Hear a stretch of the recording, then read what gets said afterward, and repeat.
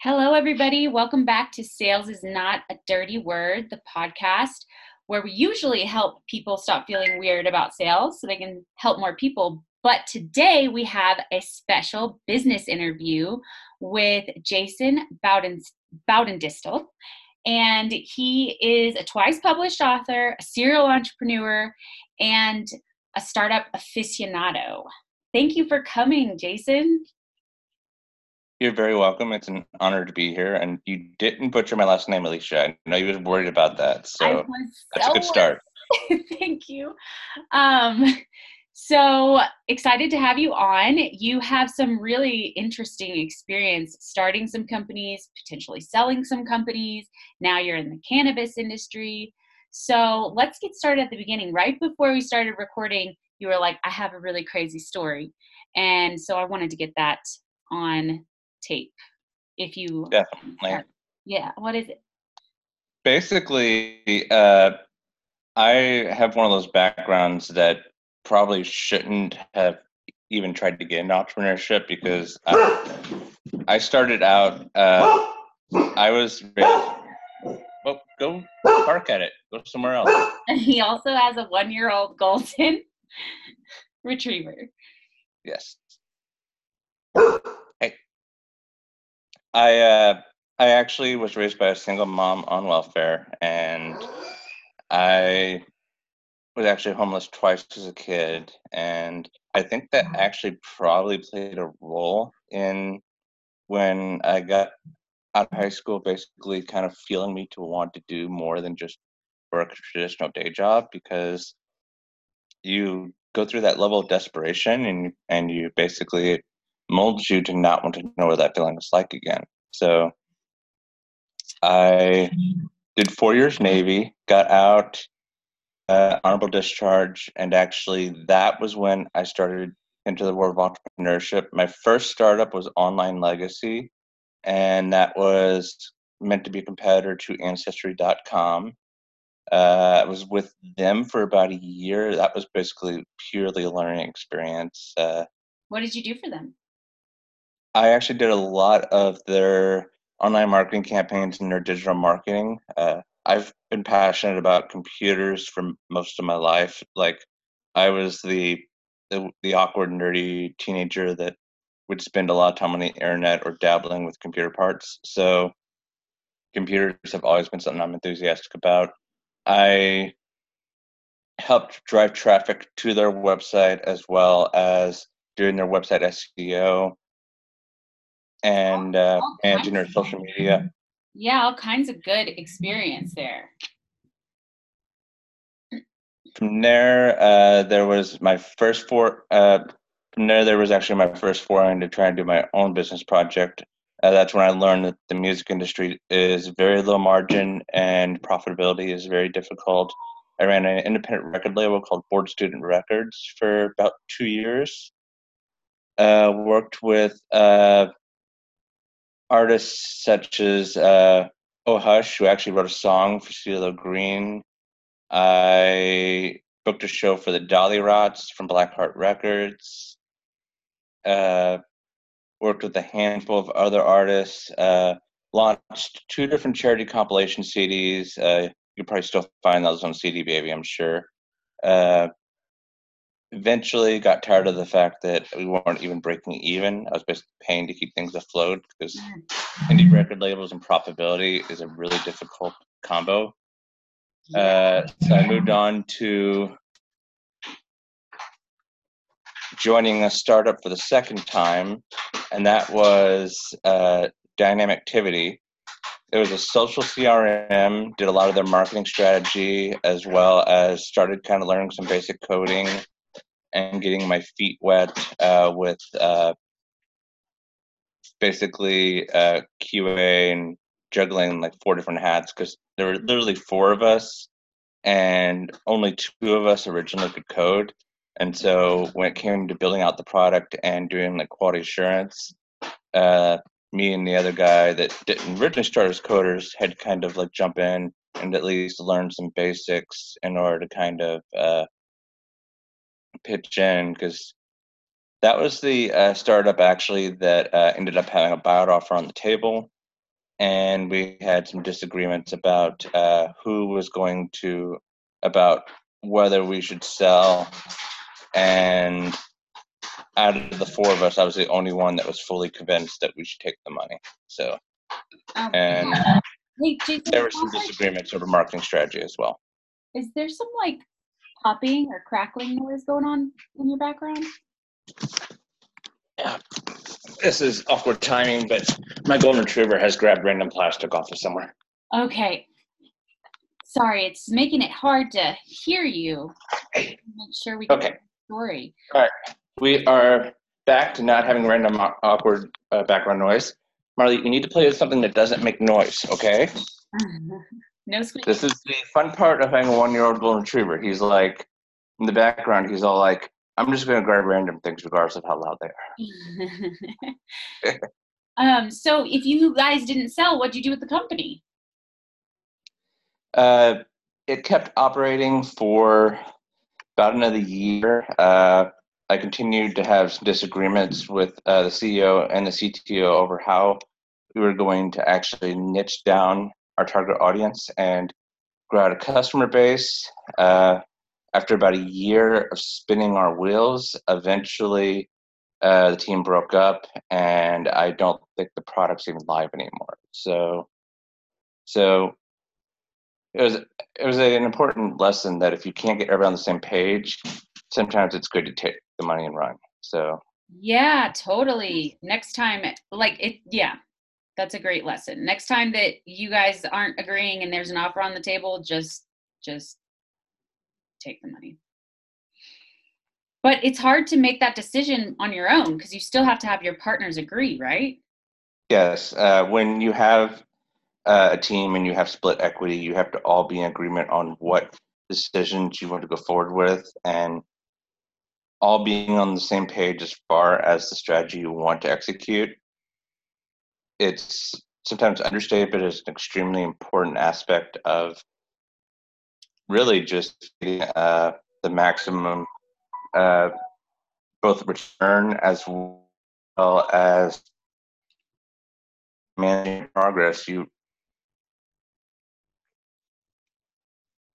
I've managed another distraction, and we have successfully gotten to the next point. Hopefully, nobody else decides to grab anything. So. Okay. So yeah, you couldn't take the money without everybody else agreeing to also take the money, right? So, or at the minimum, you had to have the majority of the equity on board with it, because that's typically how a buyout works. Now that I've been involved with the startup industry and private equity a while, if you don't have a strong majority on board, it's not only not legally possible, it's impossible to really move forward with anything. So we would have had to have at least 3 of us agree that we wanted to take the money. So even in the future, how would you avoid that? I think the biggest thing would to be sit down, communicate your thoughts, concerns, as well as clearly the vision you have for where the project is going forward. See if everyone's on the same page, if that all aligns with everybody. And from there, you need to kind of ask yourself some hard questions. Are we going to all be able to get on the same page? Are we all going to be able to execute and help grow this together? Or is there too much of a philosophical difference that maybe at this point moving on is for the best? And sometimes it's I think that was actually part of the difficult thing, was the person that had done the majority of the coding, he got emotionally attached to the product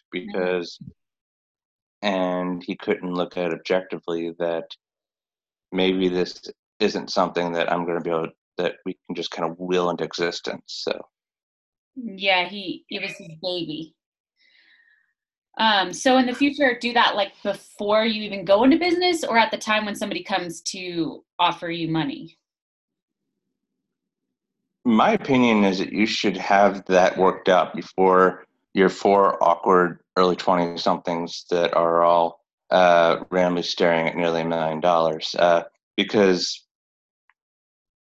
in hindsight, that felt like a lot of money, but that was probably someone realizing they could make a lot more with the technology, and that the rest of it was kind of a mess because none of us were on the same page. So, Yeah, but to that point, it probably wasn't worth as much because it was all a mess. Like they were going to have to clean it up. it's exactly true because they were going to have to put a lot of the processes in place because you had four different people with all four different ideas on how it needed to be built. And yeah, that was, I would say that's something you really want to put down in writing before you even get into product development. Make sure that everybody at least has some type of correlation to the vision of how things should be built and how uh, the brand should be grown amongst all of you. Because if you're not on the same page, you're going to end up wasting a lot of time and money and energy and not getting nearly as far as you wanted to. Right. And processes, I hear this so often, are such a big part of successful business. And nobody talks about it because it's so boring, and not exciting and not sexy. Processes, I am somebody who struggles with that, definitely. So, what would you say for people that hate even hearing the word processes? Like, should they just hire somebody to do it all? If you're not someone that is detail oriented or doesn't get excited about tweaking those little details, you probably should look into someone that does coaching or consulting on the outside of your business so you can have an objective outside look, or at least sit down and jot down the key points as to how you want that brand to be built, how you want that strategy to be executed. And you want to make sure that there's ironed in a crystal manner as possible. Because once you get into brand expansion and sales and growing that brand out to an international market, potentially, Hmm. you need to have a clear message that basically clearly states what that brand is, what its purpose is, and needs to be consistent amongst all those channels that's going out to. And having that foundation in place ahead of time, uh, I learned that the hard way that it's going to save you a lot of headache in the long run. So, what about the people that say just get started, like imperfect action, basically, because you can get really hung up on putting all of that stuff in place beforehand without having feedback from the market on exactly what they want, kind of like the build it while you fly sort of idea. Um, That is honestly somewhat of what I did uh, with 60 Press because I had a target market, but I didn't have everything perfectly ironed out. However, one thing you're going to run into is if you're not going to be able to build the product yourself, you need to have capital available to, assuming that you can't find someone with the technical skills to team up to build the product, you need to find someone that you can pay for product development because it is typically you can pay 5,000 or more to build most web-based software. And if you don't have extra capital laying around, that's going to be a hurdle that's going to be hard to get past. Uh, I do understand the argument with uh, action is better than perfect inaction. However, you want to have at least some type of a solid basic foundation, at least bullet points.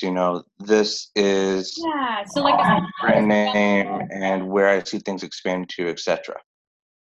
yeah, so like a skeleton and then areas that are more open to adapt kind of thing. Yes, you're going to need to make adaptations on the fly. Most smaller business entities, you're going to need to be willing to make quick strategic changes, adjust business strategy as need be, and you're going to need to be flexible about where your strategy could be incorporated. Like, for example, you decide that you want to target uh, Germany and you want to target Volkswagen owners. You want to make sure that you niche down to that specific area. And you want to make sure that it's actually, you want to actually know the demographics of those particular people that you're targeting so that you can craft a message to them that actually is going to both compel them as well as draw their attention. Yeah, this is something I've heard a lot too, is niching down, because if you serve everyone, then you serve no one Yes. type of thing. Okay, so what was the next business? That one kind of dissolved and you went your separate ways, and then you knew that you needed to partner with people and establish all this foundation ahead of time. So did that happen with the next business? Actually, the next project was me mostly doing. Uh, uh, Next project was actually me doing mostly solopreneur for a little while because I got a little burnt out on trying to make different personalities and ideologies work together. So I did my own consulting practice there for several years. Did a lot of both digital marketing strategy as well as content strategy uh, and web-based business strategy. Worked with a handful of companies, especially with LinkedIn strategy. Uh, One of those companies, Go By Truck, their CEO is actually a LinkedIn influencer now after the work I did with her. And I'm going to probably name drop here, but there was brief forays with a company called Lemongrass, Dell, uh, I think, Financial Ben, which I think is now called Run the Money. Hmm. And then I also wrote some content for a website called Under 30 CEO, which you can still find floating all over the internet. So Very cool. Okay, so eventually you were like, took a breath, made some money, and had a break, and you were ready to attack the building a business again. yeah, I kind of went the solo consulting business route there for a little while because as long as you know what you're doing, you don't really have to deal with the whole difference of opinions because you can freelance almost anything extra overseas, and there's not that juggling 4 or 5 personalities on the startup team. I was kind of give myself a chance to make money in the business world with a mental break from trying to juggle differing thoughts and viewpoints. Yeah, that makes total sense. So how long did you do that before your next business? Uh, did that until 2000. I mainly did that actually from about 2012 to about 2016, I want to say. That's actually about the time that I started having some health problems. Uh, my wife had some health stuff come up and uh, ended up getting defrauded. Someone actually got a hold of my information, this Nigerian crime syndicate. Oh my And yeah, I told you that there's parts of my story that you could totally make a movie out of, and people would be like, "You're full of shit." God. So, but basically, they ended up running up about $100,000 on our credit cards, Oh my God, but you're and not responsible for that, right? you're not supposed to be, but you'd be amazed at how little the credit card companies cared. They they essentially were like, "Prove it's fraud, or you're responsible for this."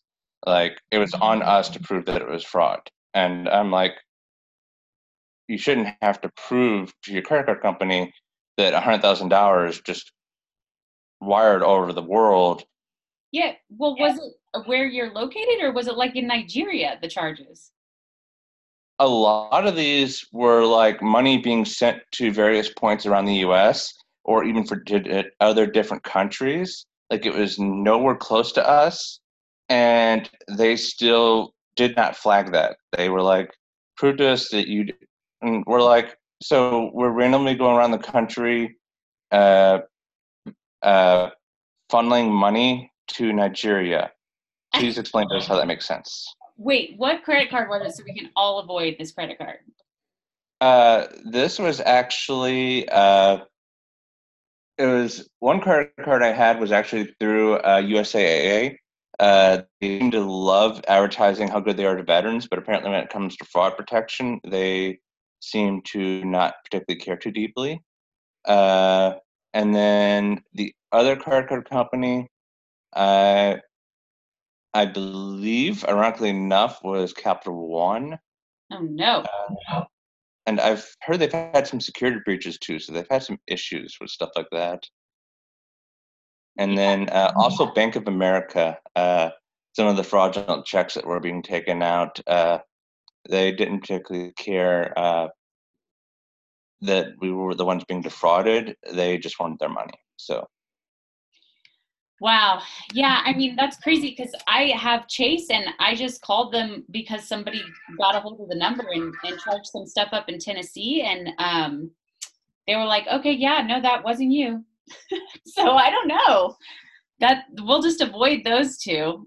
So that's really hard. So you got defrauded, and then what? Well, basically that blew up our finances, and we ended up having to file for bankruptcy.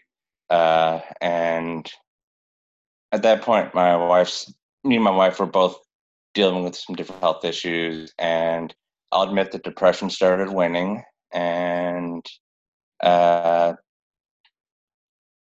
that was actually the fall of 2016, if I'm remembering correctly, was actually the time of my suicide attempt. So. Oh my gosh. Yeah, I've kind of been through like the darkness and back out the other side. Like you could probably not script a better story, but yeah. So Man. I took our SUV and I rammed it into the median on the interstate. So. Oh my gosh. Okay. So then what happened? Was that like the bottom and now it's about to get way better, the story? Yes, that's pretty much rock bottom because wanting to die and filing for bankruptcy, you don't get much worse than that. I mean, I guess maybe at the very beginning when I was homeless for a little while as a kid, that wasn't great either. But you had that little period at the bottom, you had that upswing. We are on our way back up. By the way, if anybody hears this and wants to talk book or movie rights, I'm open to it, just for the record. I Well, figured I'd put it out there. yes, I think that people are always pretty fascinated by those who were homeless for a period of time and came out successfully on the other side, like, you know, the pursuit of happiness type of thing, with Will Smith starring in it. So yeah, I think that is a very interesting story. But this, you had the suicide attempt. It was not successful, which is great, and I'm glad it was not successful. And then you were like, I gotta wake up and get my shit together.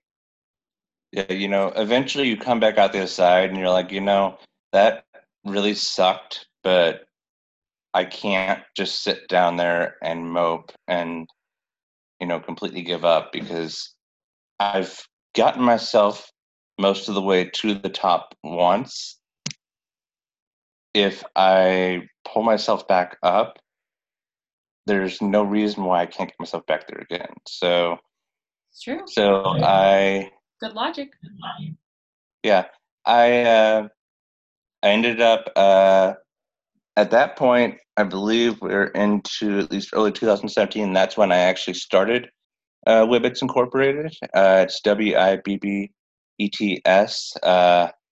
I basically started as a holding company originally, working on internet-based media as well as doing consulting work as a way to supplement revenue intake, and started doing research on trying to get into the cannabis industry. Right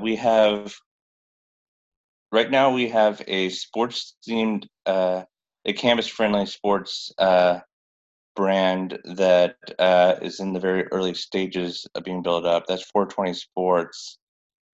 And then I have a separate cannabis media site that is still work in progress.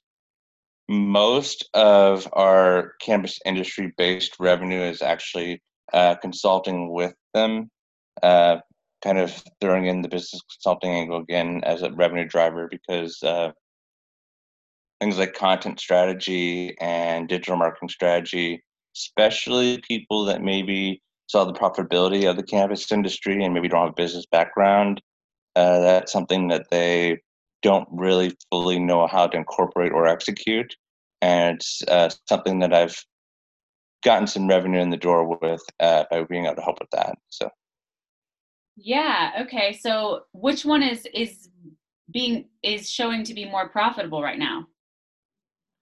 right now, the main sources of revenue are my consulting work with the cannabis industry, and then the other side of the company is actually the media side, and we have a third sports media brand. It's a basketball brand called Basketball Rehab that has actually garnered coverage on uh, both Barstool Sports as well as ESPN Radio. And there are a couple major media companies that are monitoring it right now as a potential acquisition candidate. I'm not at liberty to name those companies, but let's just say that we'd be talking probably seven figures minimum, I would assume. So Very cool. So the sports company is the idea that like cannabis can help your athletic performance in a way? that is a tie-in that I've been using with the one brand, and I've incorporated some into the other as well. Is ways that cannabis can help with both athlete recovery as well as pain management. Uh, I'm also a very analytical person, so I do a lot of analytics based content for our sports brands, and so I think that also has some of the appeal as well. Yeah, analytics on what exactly? Basically, I take like estimated models for like different NBA scenarios, and I actually break those down and do advanced stats, like an analytical analysis on potential outcomes So out of that particular scenario. so like different plays, like play strategy. Like potential play or like predictions for the season based on like taking five or six key advanced stats and then weighing those as potential success drivers. Kind of like Moneyball? Yeah, it's a very Moneyball like process of basically predicting potential sports outcomes. Uh, Moneyball is really the father, or maybe the grandfather at this point, of how a lot of that's done. Actually, that and machine learning are really hot industries that other than cannabis, I would say those are probably the three biggest industries that are going to see a ton of growth in the next few years. Uh, I I'm maybe a little bit autistic, and I may not sleep much, so I have a lot of different things that I spend way too much time reading and studying. Well, honestly, it sounds like you could take that statistical analysis to Vegas. Yeah, I actually did some research on card counting because I learned this because also then last year I did actually, jokes aside, learn that I do actually have Asperger's, and which explains a lot as to why I lock in on like all these hardcore details and these analytical models. And most people that know me think that I'm speaking another language. So, and Well, you've it been is actually a form of English. It's just not everybody speaks geek. So, uh, right. Well, what you're talking about now all sounds like English to me, but I know that you can get very deep into that. We're talking very high level. obviously. Well, yeah, I'm glossing over the basics because I don't want people to completely gloss their eyes to roll back in their head on me. Yeah. Because I've done that to a job. I've back years ago when I tried re-entering the job market. I've done that to an interviewer, going into too much detail, and I've also done that to my wife. When we were dating, this is going to be a little random, funny foray, but when we were dating, I used to just go about like science or statistics or economics, any one of those subjects. If I could go into much enough detail, it would put her right to sleep. So Well, she still married you, so that's cool. yeah. Fortunately, I have, yeah, she still picked me despite the fact that sometimes I get off on like these tangents and ramble about things to put her to sleep. So I did something right. So. Well, so this sounds like a really like forward, progressive business. It's got a lot of opportunity, and like you said, it's pretty hot right now. So, have you started building out a team for it? Right now, I have a couple people I've been talking with as far as getting both a CTO and potentially a CMO on board. Nothing is concrete yet. I am actually still recruiting uh, interns to help with some more of the more basic tasks, as well as at least a CTO and a CMO to actually start building out a little bit more of a I guess you could say an international strategy, because I kind of picture what we're building as like a GE or Google type conglomerate eventually. And so there's going to be multiple moving parts, but right now the main focuses are the media side, and the consulting side is really just a revenue supplement until we have enough revenue coming in from the media side, and then we'll probably branch out into some other industries as well. Okay, so you would recommend at the start maybe to have interns, and at what point would you recommend people start looking at a CMO and a CTO? Like what revenue, is there like a number that you're waiting to hit that it makes sense? Well, we cleared six figures by the skin of our teeth last year. We're probably looking at about 150K for the revenue number this year. You want to be somewhere in that area because you want to have enough revenue that you know that there is a market opportunity, and from there you want to find the right people that share that same vision as you. That you know maybe have that weird autistic Steve Jobs idea of let's build the next GE, which I know not every person is going to think that sounds like a great idea, but someone is, if you go out there and you pitch yourself to the right people, like for example, the entrepreneurship uh, job sites and things like find a co-founder, you're going to find people that share that same vision as to what they want to build, and from there, it's really about just executing and building out the infrastructure of what you envision it to be. Yeah, so start with the idea, test it by yourself, and then when you hit around 150, look at adding people to build out the structure and flesh it out more. Correct. And then just be adaptable, be ready to make adjustments if you need to change small amounts of your business strategy as you go along. You want, as we touched on previously, though, you want to have at least that game plan mapped out, and you want to have at least a clear vision of where it's going to all go, because you're going to need to probably find two or three people to help you build that vision, and then everybody else is going to play their role in putting that all together. So, And how much would you pay a CMO or a CTO? Because that has to come, that's part of your overhead.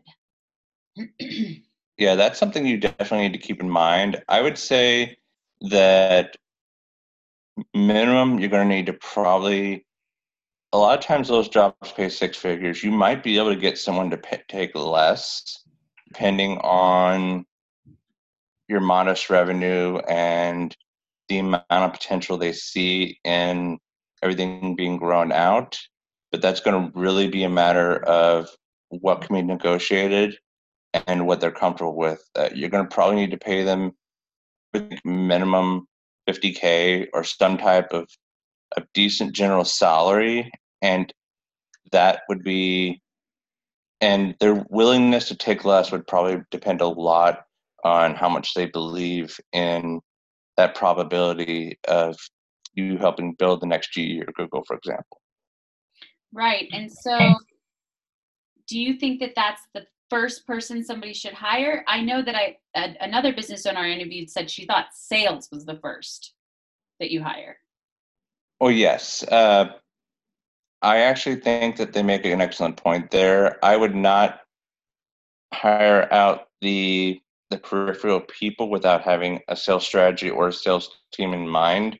And you're going to need salespeople at this point if you're able to actually support yourself and kind of start branching out into a sales arena. You're going to need to actually start pushing sales out there into the, because we actually are looking for salespeople as well, because that is a fair point. The thing about that is you're going to need to find people that either will work for a modest salary or work off a commission, depending on what you can spare at the moment as far as that's concerned. But Yeah, obviously, without sales, or without strategic partners and some type of revenue coming in from those alliances, uh, you have to have money coming in. well, your overhead is pretty low, right now? Yes. So the positive to that is you could definitely hire salespeople, especially if they're willing to work for like a modest salary, and then make up the rest in commission. But you are correct that one of the positives to most media ventures is, other than like a little bit of paid advertising, the overhead's actually pretty low. Uh, most of the, I think one of the main reasons why the media side of things is not something that everybody jumps into is because it's one of those areas that getting to profitability uh, and having a sustainable profit margin is not as easy as some other industries, because advertising dollars have really gone down the last several years. So, I had not heard that. yeah, to give you an example, I know that advertising dollars from certain companies maybe are at least stagnant, but if you're, for example, if you're monetizing through like AdSense, uh, uh, things like AdSense have actually started paying out less over the last 5 years, and so a lot of independent media brands have seen actually a drop in their revenue from advertising. From AdSense. Okay, yeah, that makes sense. It's just going to different places. Yes, more of the business to business advertising revenue is still available to get to, but the more independent, just set up like a AdSense or maybe some other third party advertising account, that's been paying out a lot less over the last 5 years. So that business model is starting to look more and more like it's dying. So Okay. Well, this has been very interesting, Jason, and I'm so glad. It's a great testament to, I mean, honestly, entrepreneurship is such a, they're just saying fail forward, and it applies to life too, especially in your case. You just kept on going, and it's a testament to what can happen when you do that. So I I love that you were able to share that for anybody that's like feeling down or like they've reached the hardest point in their life. It's just not true. You can basically make it part of your past and not let it ruin any more of your present than it already has, and just keep trying new things. And one of them is going to work. Would you agree with that? Yes, as hard as it is sometimes to do, you you kind of sometimes have to just kind of pick yourself up and keep pushing forward, because it's kind of like the little meme that keeps sharing all over the internet about the person, uh, the diamonds underneath the dirt, and there's two different people with pickaxes.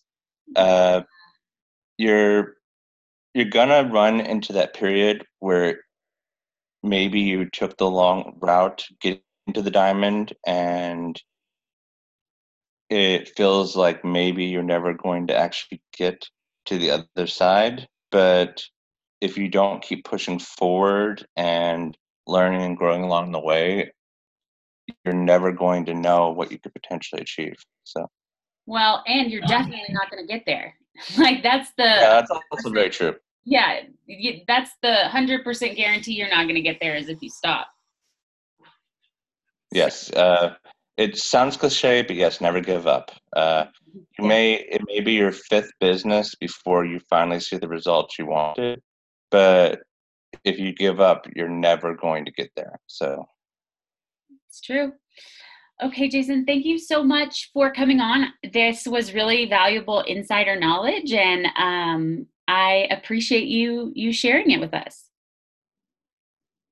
it's been an absolute honor and pleasure, and I really appreciate it. Thank you so much, Alicia. All right, thank you. And you guys join us next time on the next episode of Sales is Not a Dirty Word. All right.